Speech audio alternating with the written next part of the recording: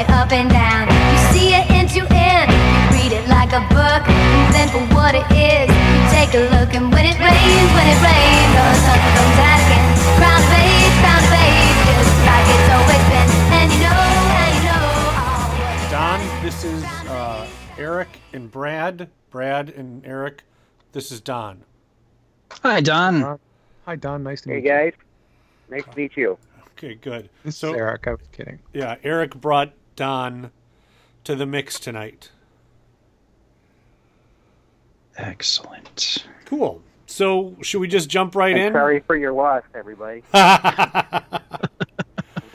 I think one of the last people Eric brought was the lady who decorates the house for Halloween. And that was Mary Hoffman. Yeah, Mary Hoffman. that was a podcast and a half. So. Oh, nice. Yeah, so Eric's got a good taste. We'll just go with that. So. All right, so are we ready? Sure. I think so. Cool. All right, so this is Here You Are, Wausau. I'm one of your hosts, Dino, and I'm here with my main man, Eric. Eric, you there? Yo, yo, yo. Cool. And on this podcast, our friend Brad is back, and our new friend Don is here. And the goal tonight is to talk a little bit about Stan Lee, who just passed away, from what I understand, at the ripe old age of 92. I think it was 95. Holy shit. Can you believe that? 95. Oh my God. Yeah, he was born in 1922. Yeah. Wow. So then the big question, there's all sorts of specific questions, but so you guys are more comic book oriented than I am, because we've documented my relationship with comics on this podcast a couple of times.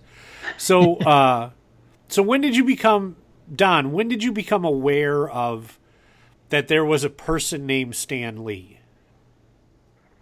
Oh, my gosh. Let's see. I started buying comics in the mid-'70s when I was just a kid, so I'd say probably about 5 or 6 years old.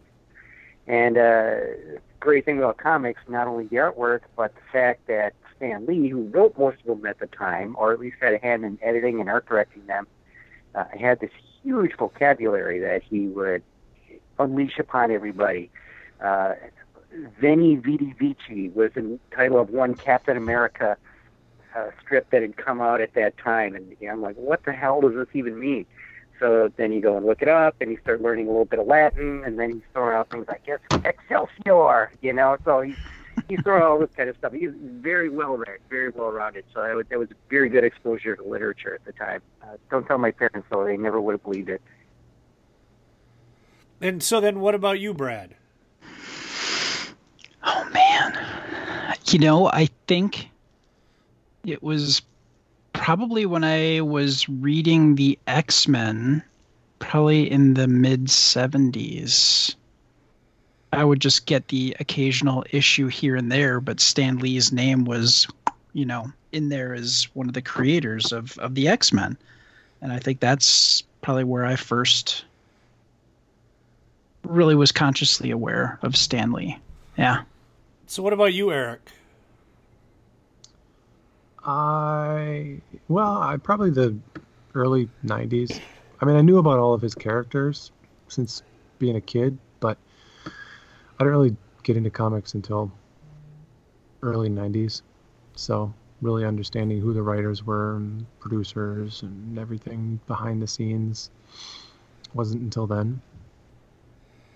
So how did you become Don when you became aware of him? Hold the phone. Okay, hold on. How about you? I don't really want to embarrass myself, so you're in a safe place. Yeah. Okay, so it's probably, oh God, this is so embarrassing.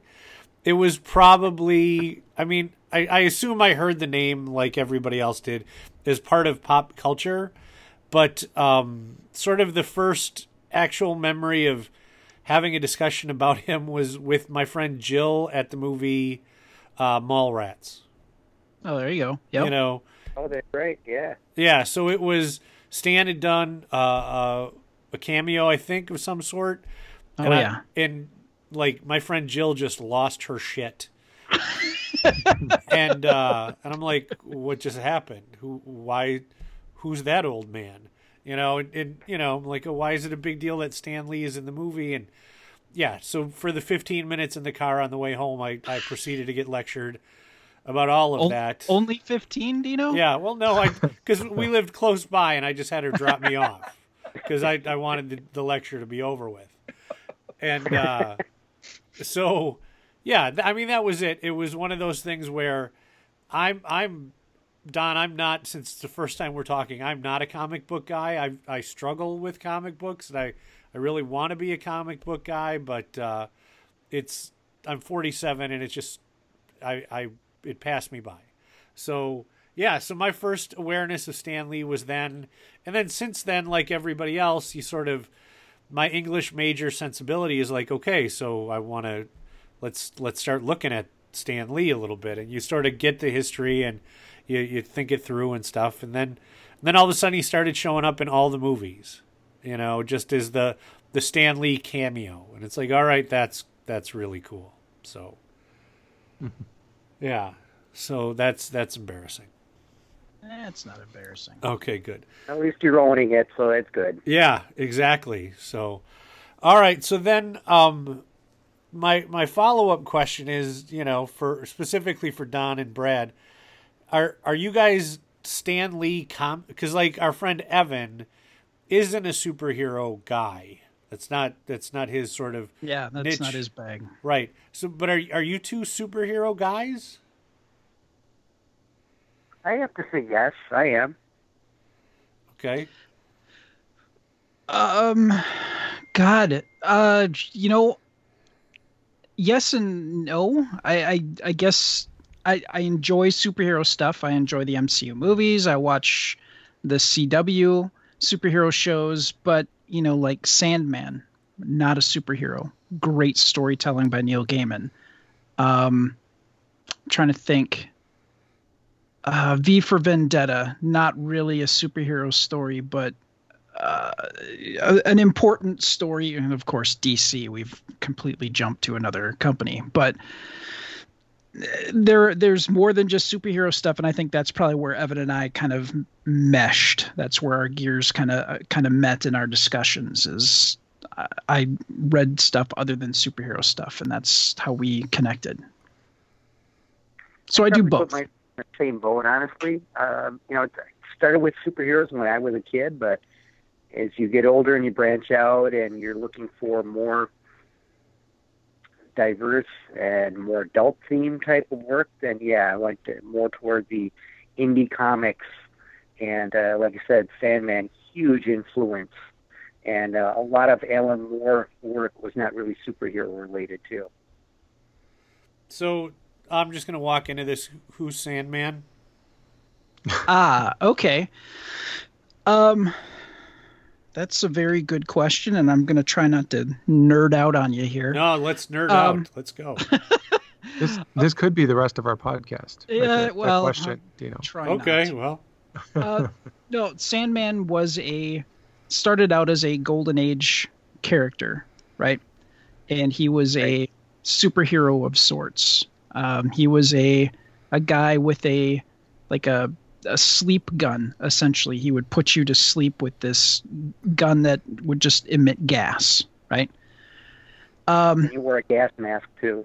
Yep, because you don't want to be breathing that in if you're knocking people out. If you knock yourself out at the same time, you're not really much of a hero at all. And then they tried to sort of bring it back and change it up a little bit.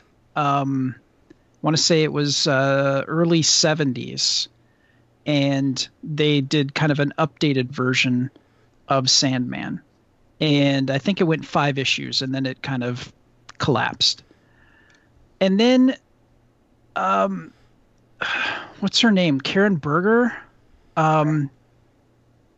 ended up, yeah. They decided, DC decided to do comics that kind of didn't really fit in the superhero mold, and they eventually created an imprint called Vertigo, and it was Swamp Thing. It was Doom Patrol, it was Sandman, and basically they took the more supernatural, the more, when I say adult themed, I mean mature themed type material, and created a kind of a side imprint that handled these types of issues and characters. And Sandman was Neil Gaiman's go at doing just really interesting storytelling that had nothing to do with superheroes. It had everything to do with people, especially to start.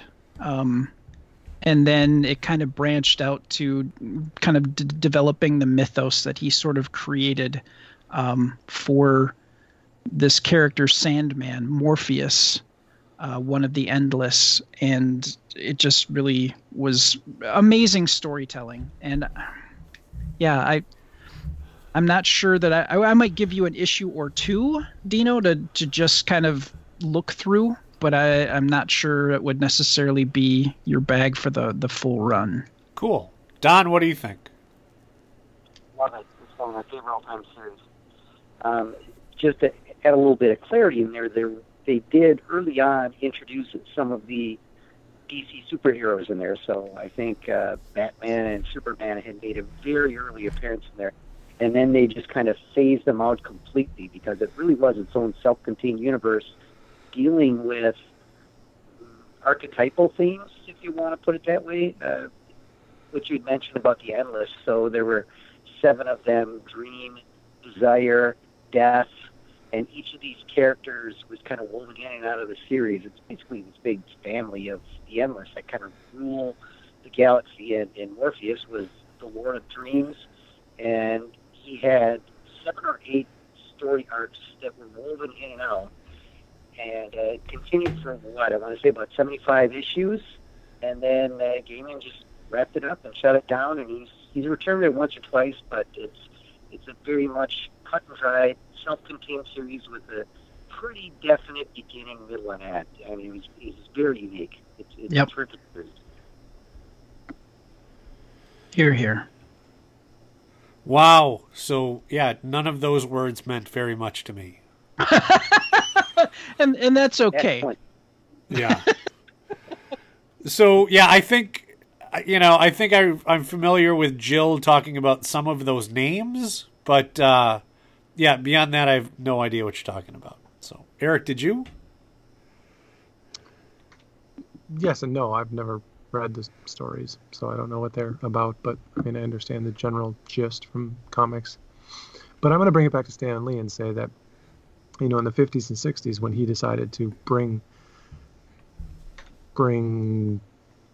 I don't know, superheroes into reality, he sort of did a lot of what you guys just explained with Sandman, right? I mean, he made them a bit vain. He made them human. They would get sick, colds, flus, things like that. Yeah. And that was long before Sandman was even an idea. Yeah. So did he drive that? I don't know, but it's just an interesting point. In a sense, he kind of did. I think Lee had been around comics forever. I mean, he was in his late 30s, I think, when he kind of kicked off the Marvel superhero line. And what had happened up at that point, the Silver Age had already kind of kicked off with Showcase #4 and Flash being rolled out by DC Comics. But sales were lagging. They were getting over the whole, comics are evil, Frederick Wertham area, right? So, Yep. Stan Lee, they were just kind of muddling around with books like Tales to Astonish and Journey into Mystery that had a bunch of very short 8-page like monster stories or love stories or Western stories. And I think what I had heard is that Lee just had a revelation. He was talking with his wife, and he at that time he was also freelancing. He was doing advertising work and other types of editorial copy type of work, and he was not putting very much effort at all in comics, and his wife just said to him, you're so talented and you really do like comic books. Why don't you just put some effort into creating them the way you do your freelance stuff? And he went back to the office the next day, and he said, yeah, you know what, I'm going to start writing comics that I want to read. So he kind of revolutionized the industry in this way. Is not only did he kind of come up with that whole concept of creating comics that were aimed more at young adults, college-age kids, rather than 10-year-olds, but he also kind of kicked off this whole idea that back in those days, when you had to create a comic, you basically, the writer sat down and created the whole concept, right? So he kind of detailed out, okay, in panel number 1, there's a spaceship, and there are 4 humans kind of looking off to the side, and off in the distance you can see this other spaceship hurtling toward them. So he would kind of write, the writer would put all this down, and then he would turn it over to an artist who would religiously transcribe all that information into, in the comic book panels. It was just very cut and dry. You did this part, went to the artist, and the artist did his part. So how Stan Lee revolutionized it is he teamed up with a bunch of very creative artists like Jack Kirby, Steve Ditko, and he came up with these one-page, all right, so in this issue, you've got the Fantastic Four, and they're going to meet Submariner, and here's how they run into him. And Submariner's got this axe to grind against the human race, and here's why, and he's going to bring this Leviathan from the bottom of the ocean. It's going to come up and attack New York City, and the Fantastic Four have to try to stop him. So he can come up with this one-page, just quick synopsis, and then he'd turn it over to Jack Kirby, who would then take it and go off and was free to create this in any way, shape, or form he desired. He didn't have to stick to any sort of panel format other than he had to create 22 pages. So when Kirby was done with it, a couple of weeks later, he'd come back and drop it off, and Stanley would look at it and say, yep, this is perfectly what I'm looking for, and go in and start adding in the dialogue in the little comic balloons that you see in there. And if you ran into something where you couldn't cram in his exposition, he'd say, Jack, this isn't quite what I'm looking for. Can you replace this panel with something else that's a little bit more like that? So then they'd just be working back and forth. It was truly a collaborative effort between the artist and the writer. Yeah, it's kind of interesting because at that time, Julius Schwartz was the main editor for DC Comics, and his approach was he would come up with the most outlandish idea for a comic book cover, like it's kind of like if you think are everywhere. Yeah, well, I mean, it was like the clickbait that we have of the internet age, right? It would be something so freakishly outlandish that you would never think would happen, and you would pick it up because it was just so ridiculous. You're like, how would Superman get out of that? And that was his approach. And basically, he would hand somebody the cover. He's like, I want you to do this cover and make me a story. And that was his approach. And Stan Lee just took it in a different direction and allowed that collaborative effort that that Don was saying, which I don't think really happened. I think that artists got the chance to be a little bit more front and center, and I think that kind of laid a lot of the groundwork for what came to pass later on in comic book history, I think. So that I wonder how much back and forth there was, right? I mean, so Stan would give these scripts to the artists. The artists would create the work. How many times did Stan come back and say, yeah, nah, let's try that again? That's a good question. I don't think he ever did a total overhaul on an issue. There were a couple of times, I think when they were first creating Spider-Man, from what I remember, Amazing Fantasy 15 was kind of in the works, and the whole concept there was Spider-Man had gotten his power through a magical ring, and he started showing it around, Kirby at that point was already doing like 4 or 5 different books, just didn't have the bandwidth to do it. So we looked around the bullpen or looked around to see who else could do it. Steve Ditko was kind of hanging around, so showed it to Ditko, and Ditko took a look at it and said, dude, this is exactly what I did for a character called The Fly. So I think you probably need to take another run at that. So we went back and said, okay, let's see, I'm going to dump this. Maybe, how about if he is a kid and he's bitten by a radioactive spider? Why don't we try something like that? And then, so he kind of came up with that whole one-page concept, turned it over to Ditko, and Ditko kind of did his thing with it. Made it very moody and really brought in a whole lot of the teenage angst to it that we know and love today. Yeah, it's really interesting to know, like you mentioned The Fly, and The Fly was a part of Red Circle, which was a branch of Archie Comics. And it's amazing to see all these different guys that jumped from company to company to do different things. Kirby had worked with DC and then came over to Marvel and then went back to DC. So, it was just really interesting to see these guys kind of jump back and forth throughout their careers and be a part of some interesting stuff. Okay. So there you go. Wow. All right. Oh, okay, that was Dino's way of saying I have no idea what the fuck is going on. Yeah, dude, that was awesome, and so beyond any. Like, I don't even know. I don't honestly know what an intelligent follow-up question would be at this point, other than, is that what you think? You know, because yeah, all right. So then I'm gonna bring it back to something that I'd like to talk about, or would think of it. Yeah, Jesus Christ. So how big is Stan Lee as big a factor or a big as historical figure in comic books as he's made out to be?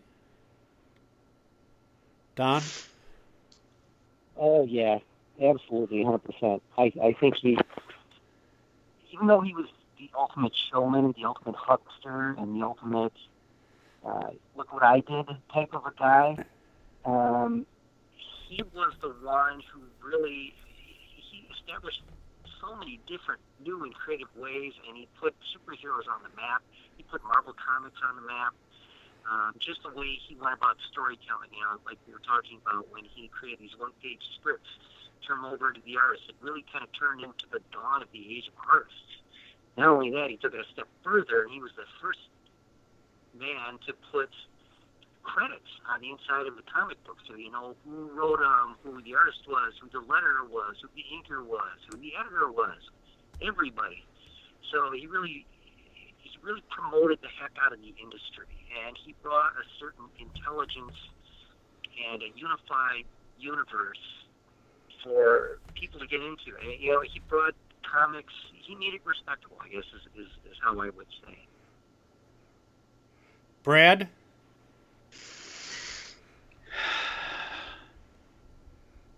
You know, there were two different types of storytelling for the most part with DC and Marvel. And it's already been mentioned, but DC really kind of focused on the powers. You know, hey, look what Superman can do this week. And they wanted to wow people with fantastic adventures. But Stan's approach was to not just focus. I mean, okay, let's take Fantastic Four, for instance. Okay. Yeah, you had them get exposed to cosmic radiation and they got superpowers, right? But Ben Grimm was really kind of upset that he got these powers, that he was a rock guy, that it wasn't so much that he was vain, it was just that he was so different that he was alienated, and it made him angry. You had marital troubles between Reed and Sue at later points in the comics. there was they explored more of the human element, the human of the superhuman, and that's what really made them stand out.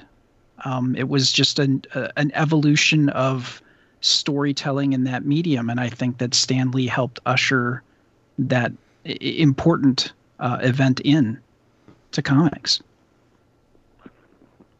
And I think going back to something Don said too, he really helped the artists. He really valued them. You ask if he was as big of a deal. He was. I mean, he turned this medium over to the artists. He gave them a script and said, "Show me what you got," and they were, I don't know, they were stories I think that no one had seen before, but took those stories and put them in the hands of someone visual who was able to represent comics for what they were, really just visual medium.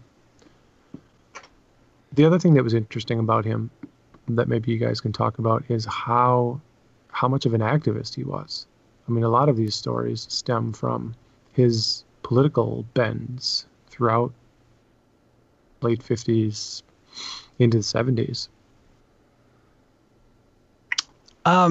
Yeah, I just thinking about like characters like for instance Luke Cage. I don't think that was necessarily now I'm kind of wandering into territory I'm not familiar with. I can't remember. Just Wander Buddy. Okay. So all right. Well, let's go here.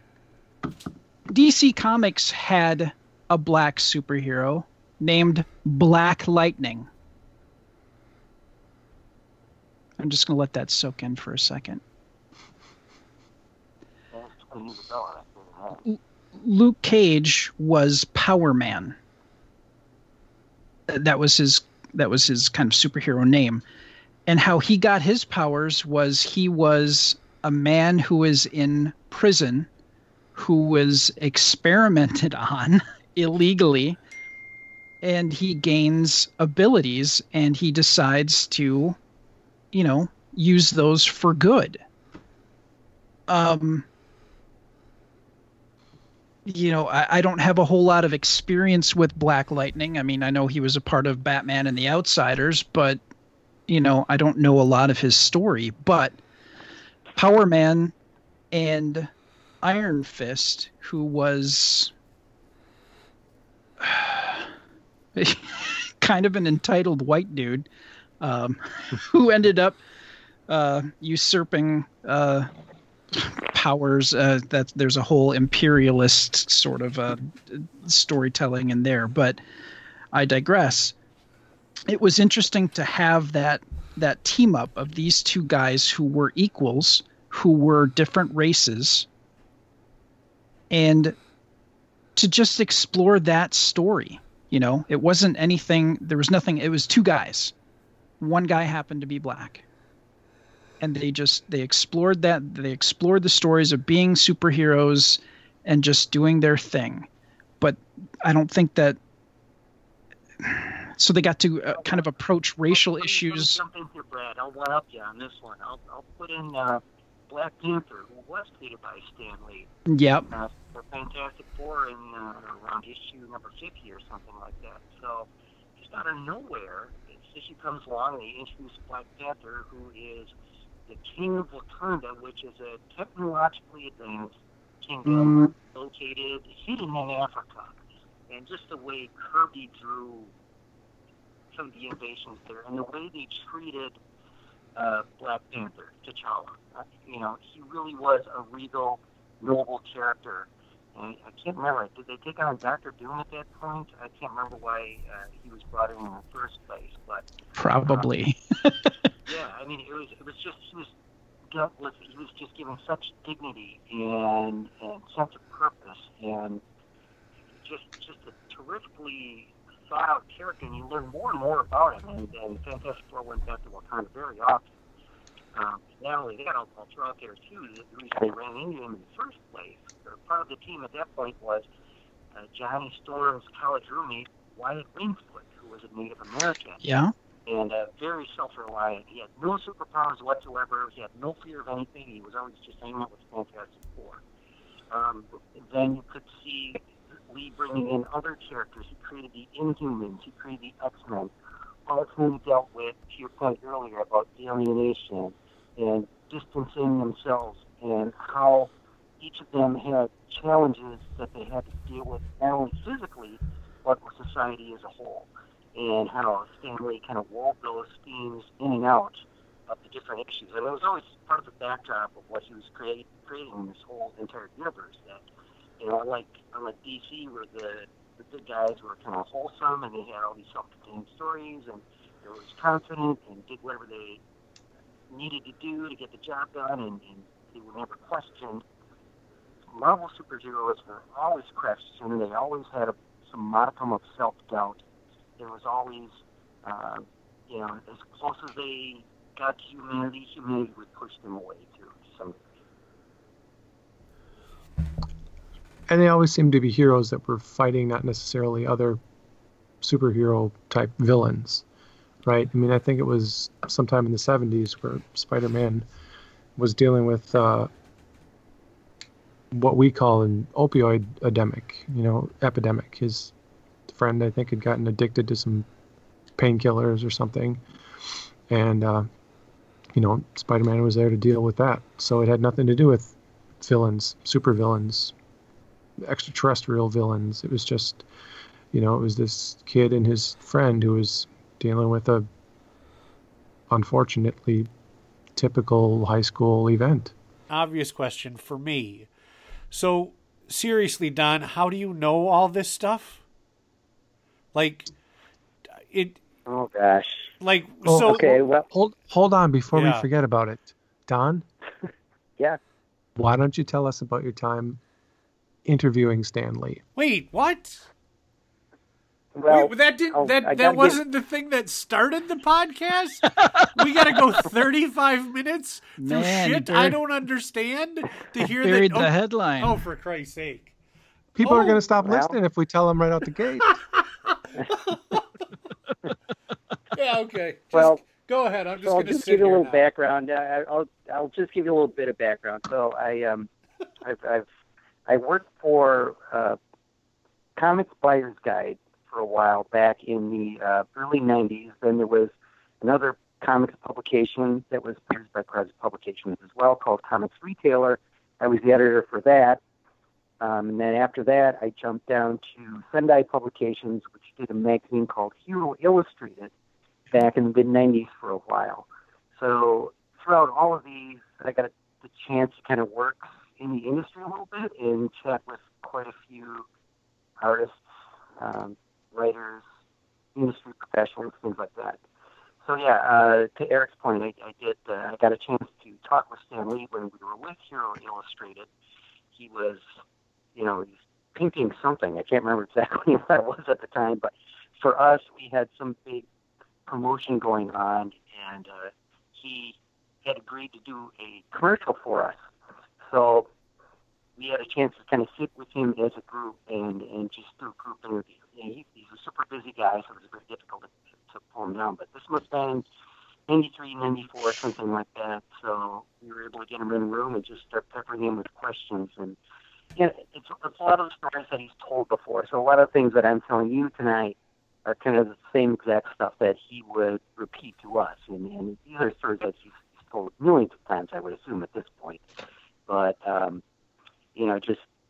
just hearing his take on how he created the heroes. And yeah, take it with a grain of salt, because he's very much of a self-promoter, and he took a lot of credit for a lot of stuff. But he also was a very big hand in pushing comics to the forefront of society back at the time. Again, this is kind of coming out of an age where comics were thought about as just disposable items, and he brought in the whole, soap opera mentality, aimed at older readers, more college readers, and he's just a terrific guy to interview, and super excited about the industry. Loved what he was doing. He absolutely loved it, and you could really get that sense of exuberance from him. All right, so,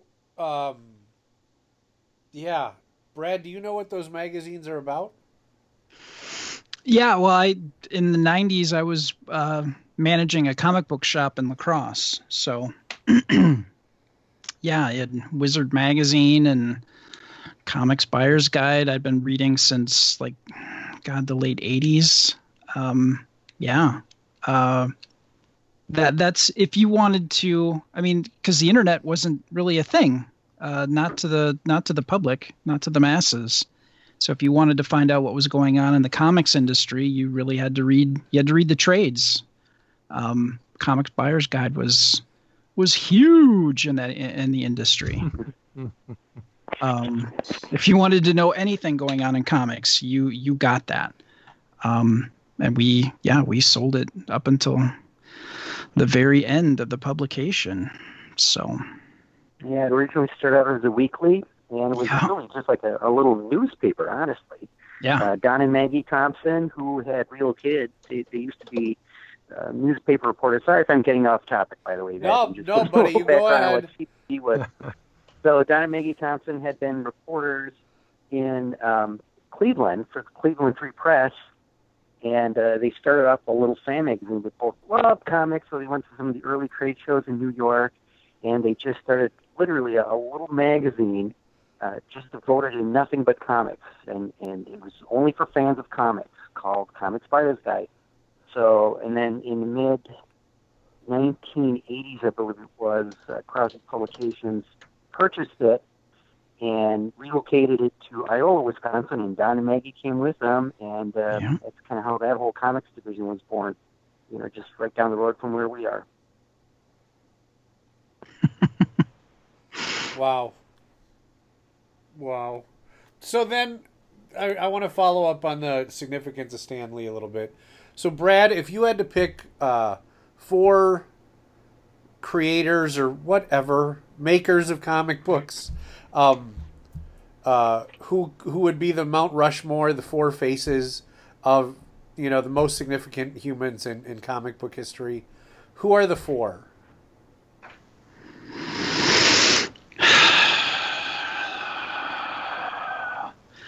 Lee and Kirby would be 2 of them.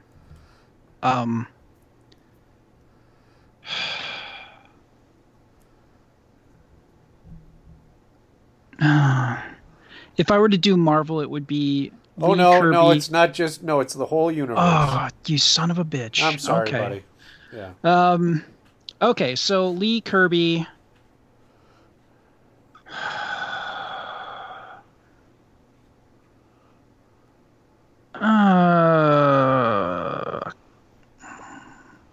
Carmen Infantino.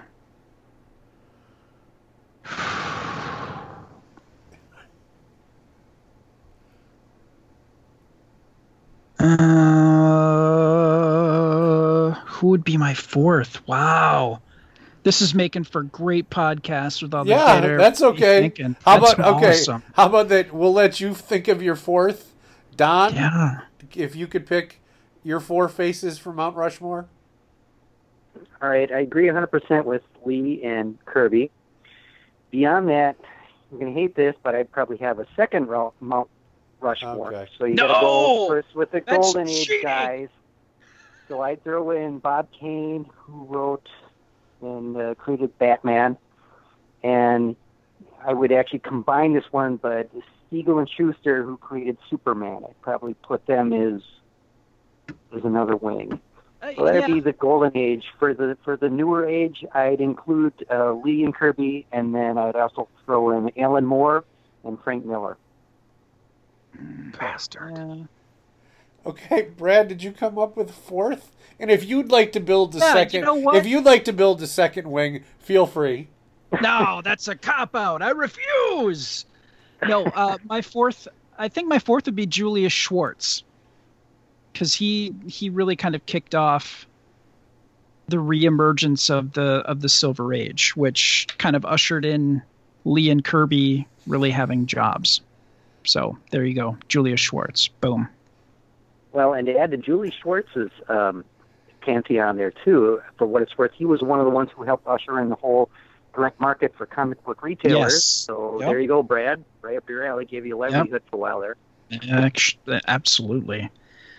Yeah, there's so many, and if you want to read a good bit of history, Dino, and I know that you would, Okay. there is a book. Oh, now I have to. It's on my shelf in the other room.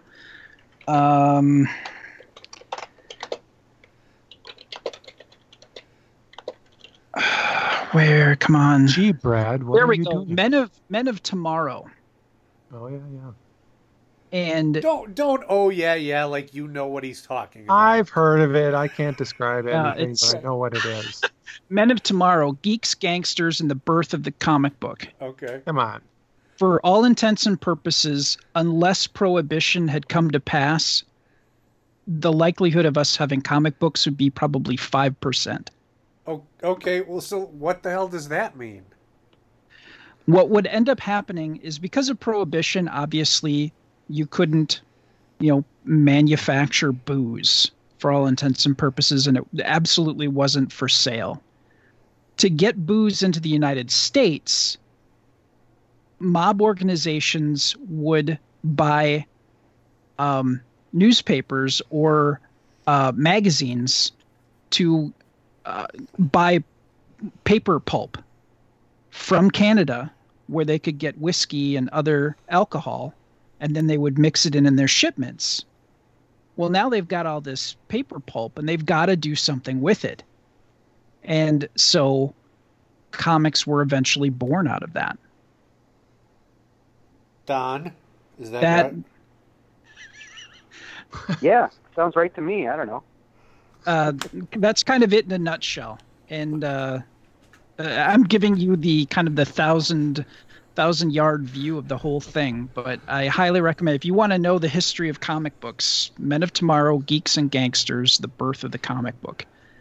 Absolutely eye-opening, and it gives you a really good insight into the industry, into Bob Kane and his shenanigans with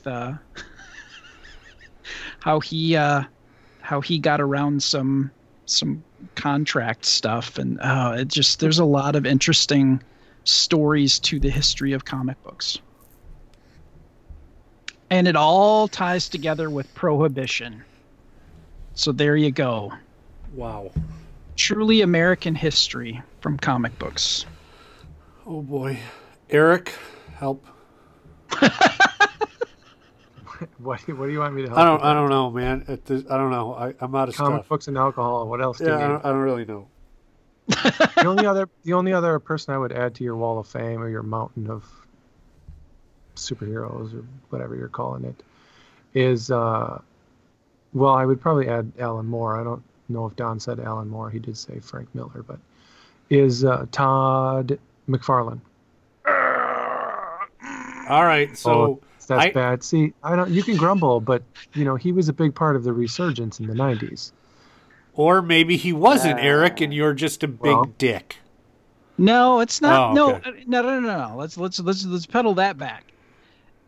Did Todd McFarlane help change some of the comic book industry? That's an Sort interesting of. change. I wasn't thinking change. I was thinking Well, add new life into the popularity of it. Oh There was boy. a new- there was I a- would call that debatable. All right, let's Honestly, I debate it think- then. You're both full of shit. Yeah. Get off my podcast. Let's debate this shit then, because You're I the don't know dumbass what who we're invited talking us about. on, so And here, now it's devolved. Yeah. All right.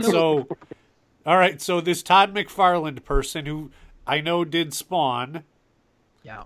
and something. I think he was revolutionary because of money, if I remember the documentary I watched. But so Eric, why is he on your list of awesome people who I don't know about? Spawn for one. Okay. Was a huge character and still is a huge character, and he did some, not as amazing as Stan Lee, but he did some amazing things for Spider-Man visually. So, and I think that in itself, I think more took important things in a new direction. to. Hey, I'm just going to talk right over you. Okay? You go Just shut ahead. the hell Go up. ahead.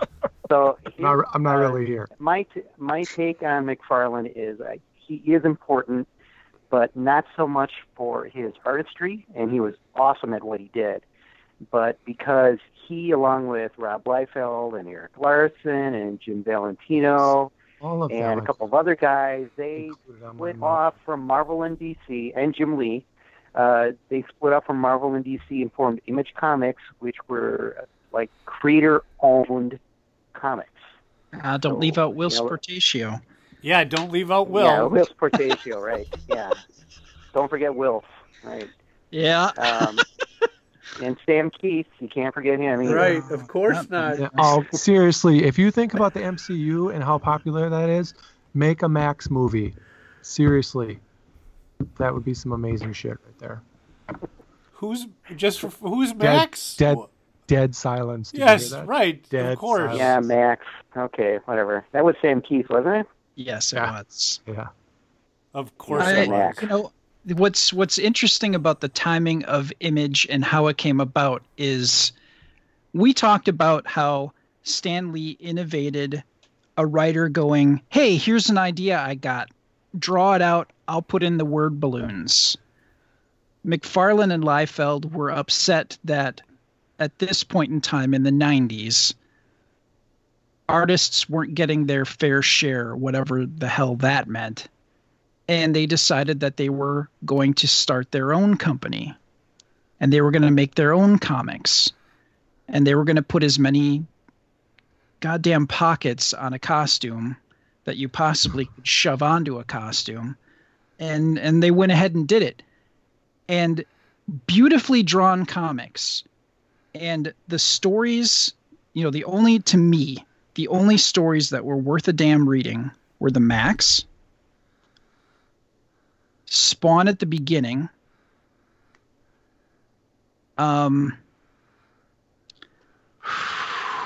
I had a third.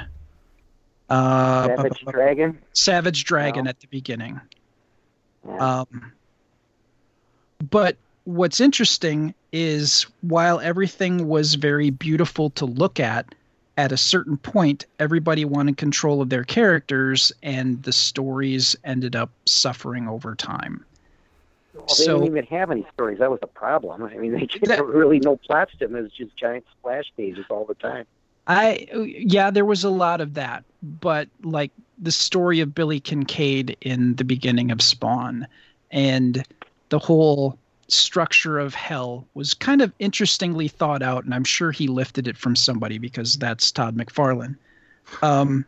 But and how he ripped off Neil Gaiman with Angela, but that's a whole nother story for another time. Yeah, that's another podcast, man. We'll get into that one next time. You have no idea what I they're have talking no about. idea who any of these people are. And that's okay. So Eric, nice one. Whatever. Yeah, so Don, I'd like you to shit on Eric as well now. Okay. Just What keep do you in need mind, to Stan share Lee on? made a show called Stripperella, all right? And you're Not not everybody's wrong there. perfect. And he wrote Ravage 2099, which Yeah, know, what- is even worse than Stripperella? yeah, Well, I actually. think Stripperella has some redeeming features just in the name. Depends on who you talk to. Right. I don't know. So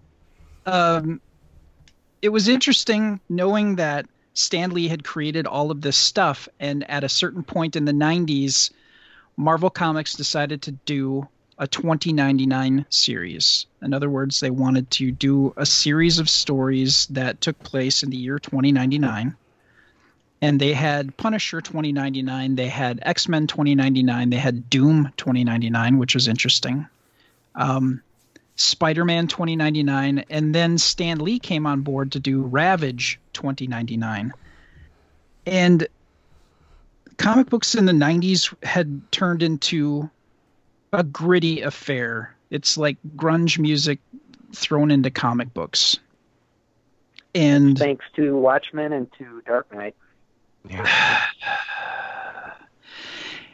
it's like a bastard interpretation of what made those stories great. Yeah, very Is- much so. Is what I would absolutely argue to the bitter end. It's amazing how somebody could, and Dino, you have no idea Nope. what the hell we're talking okay. about. Don't worry about it. I'm good. But imagine, okay, let's go this route. Imagine reading stuff, reading books, reading magazines that were written at a level where people could be broken, people could be, they overcome these problems, they work through things, and at the end of the day, everything will turn out pretty much okay for the most part. And then you get Frank Miller's Dark Knight Returns, Which I've read. which Batman is absolutely broken. The world is absolutely broken, and they need an even more broken hero to come and try to unbreak some of this stuff, which didn't really work out. And then you've got Watchmen, which basically the only way for humanity to come together is to be angry at a psychic squid that somebody genetically engineered and teleported into the middle of New York City and killed millions of people. Wait, what? I don't So remember you're that. saying you don't like it? No, I'm just saying I don't remember that from the book at all. The psychic squid? Yeah. Yeah. All right, that's okay. Fine. I'll Page back through it. Yeah, But- I will. I own that, so I'll go back and read it. But, the things that made those stories compelling and great is that not because necessarily of the dark grittiness, but of the exploration of the characters themselves, right? We get a better insight into why Bruce Wayne became who he was and how he was going to take the world that he's somewhat responsible for making and come back out of retirement to try to fix the things that are wrong. And he really doesn't entirely succeed. It's the point where, the hero comes in, does his thing for 4 issues, and standardly, if that is actually a word, there would be a bright light. There would be change. There would be something that you'd feel good about. And at the end of that, you really don't feel that good about stuff. The only thing you feel good about is Bruce Wayne isn't actually dead at the end of it. And that's really the only bright shining spot of that whole 4-issue run. Watchmen is abysmal. The world has gone completely to hell. We're about to nuke each other. And the only way that it could be stopped is a super intelligent human being went, you know what? I need people to hate something even more than each other and be distrustful of this thing and work together to fight against this thing, to stop the madness. And he basically plays chess with all these other heroes to outsmart them to manifest this thing to get everybody to come together. He succeeds, but the cost is just awful. And there are people that are left that know the actual truth, that all of this happiness that's been manufactured is absolutely predicated on a lie. That's not what a hero does. You're left feeling conflicted reading a superhero story that really made you feel a lot of things.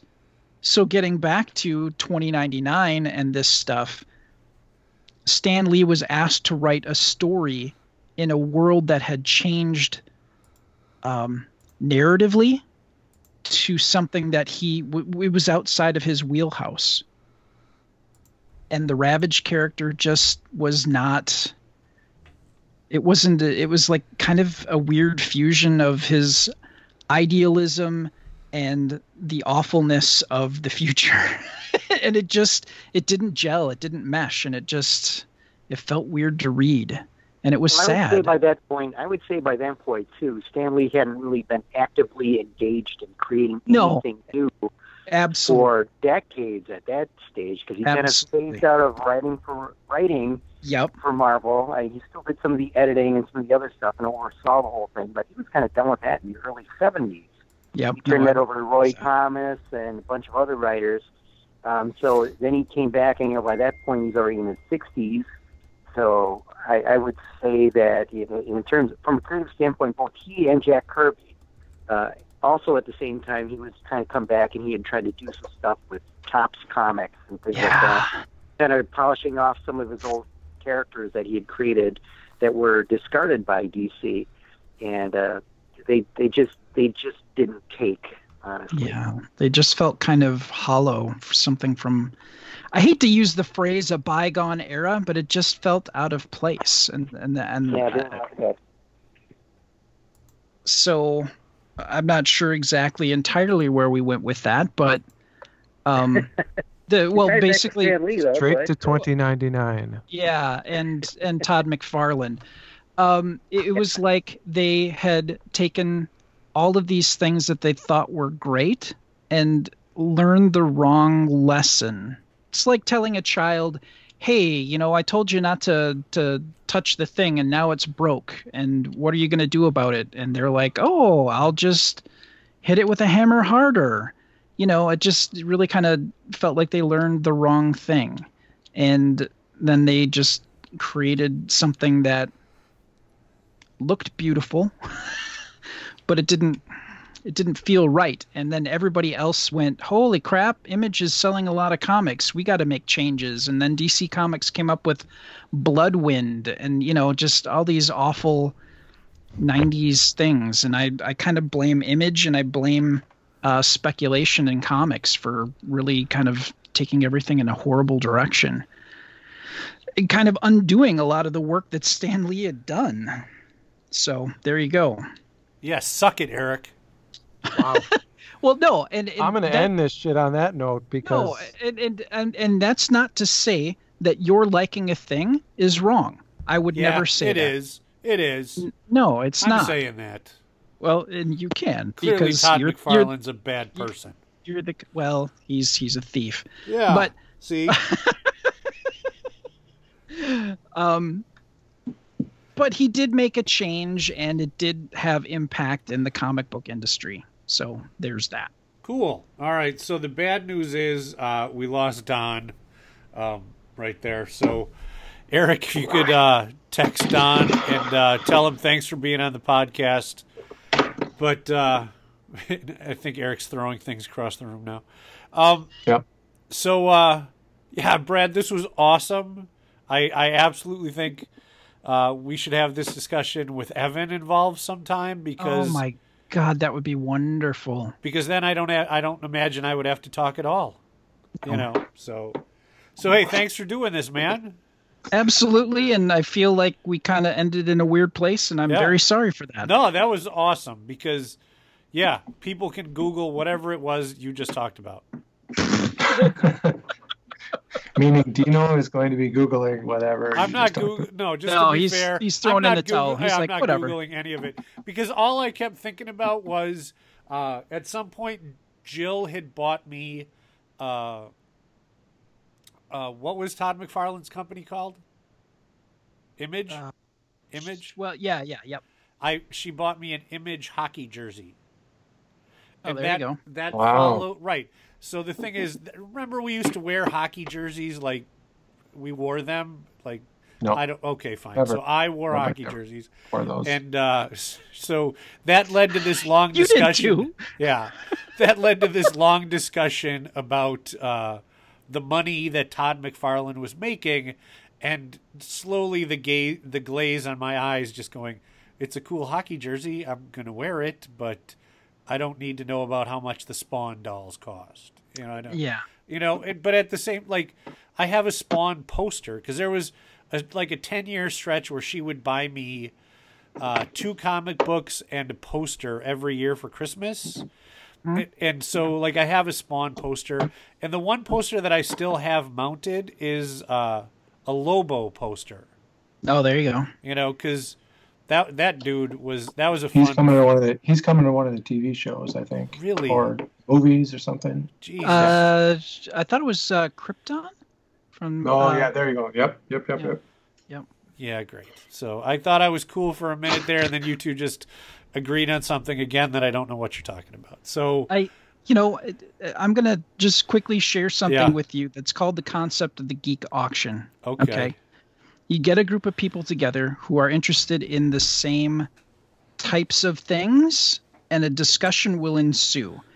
And in that discussion, and it's natural, it just happens, everybody kind of discusses and drops things, and that's to assess where everybody else is with a base of knowledge, to know at what cutoff point you don't talk to somebody about something so that their eyes roll back in their head and they just completely tune out. Yep.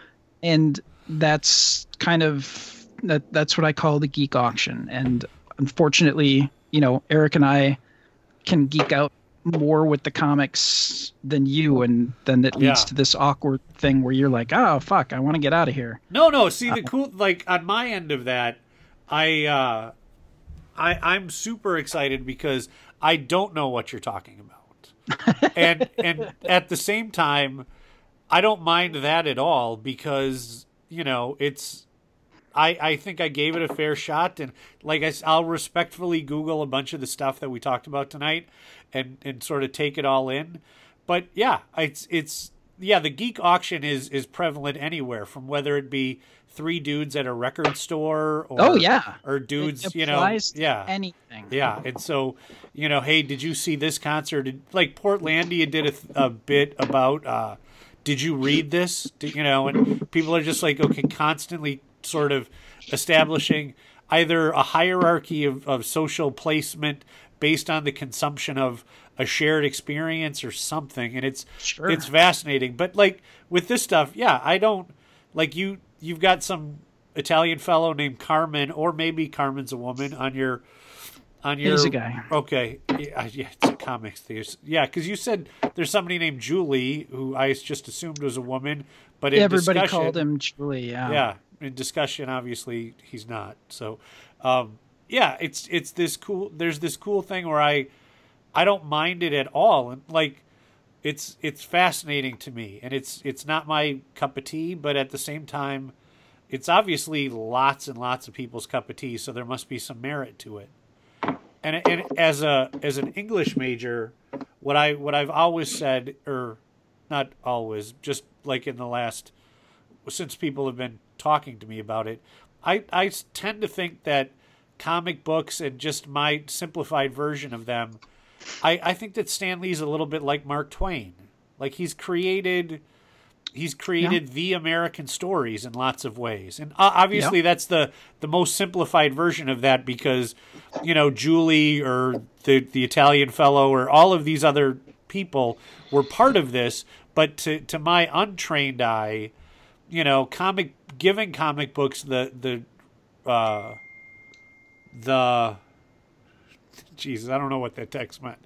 But giving comic books the respect of being narrative literature, Stan Lee has to be a giant figure in American literature. Yeah, absolutely.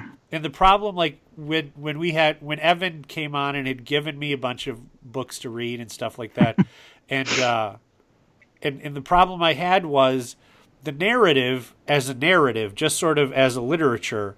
The narrative is so, in my experience, was so broken up that I had no concept of beginnings or endings or any of that, because the universes are so large and so all-encompassing that, yes, I don't, like I think you guys talked about several universes that either did or did not overlap, and it's just, as a non-comic book guy, I'm like, see, that's the point where I discount it, where I can't, there's no point of entry for me, because,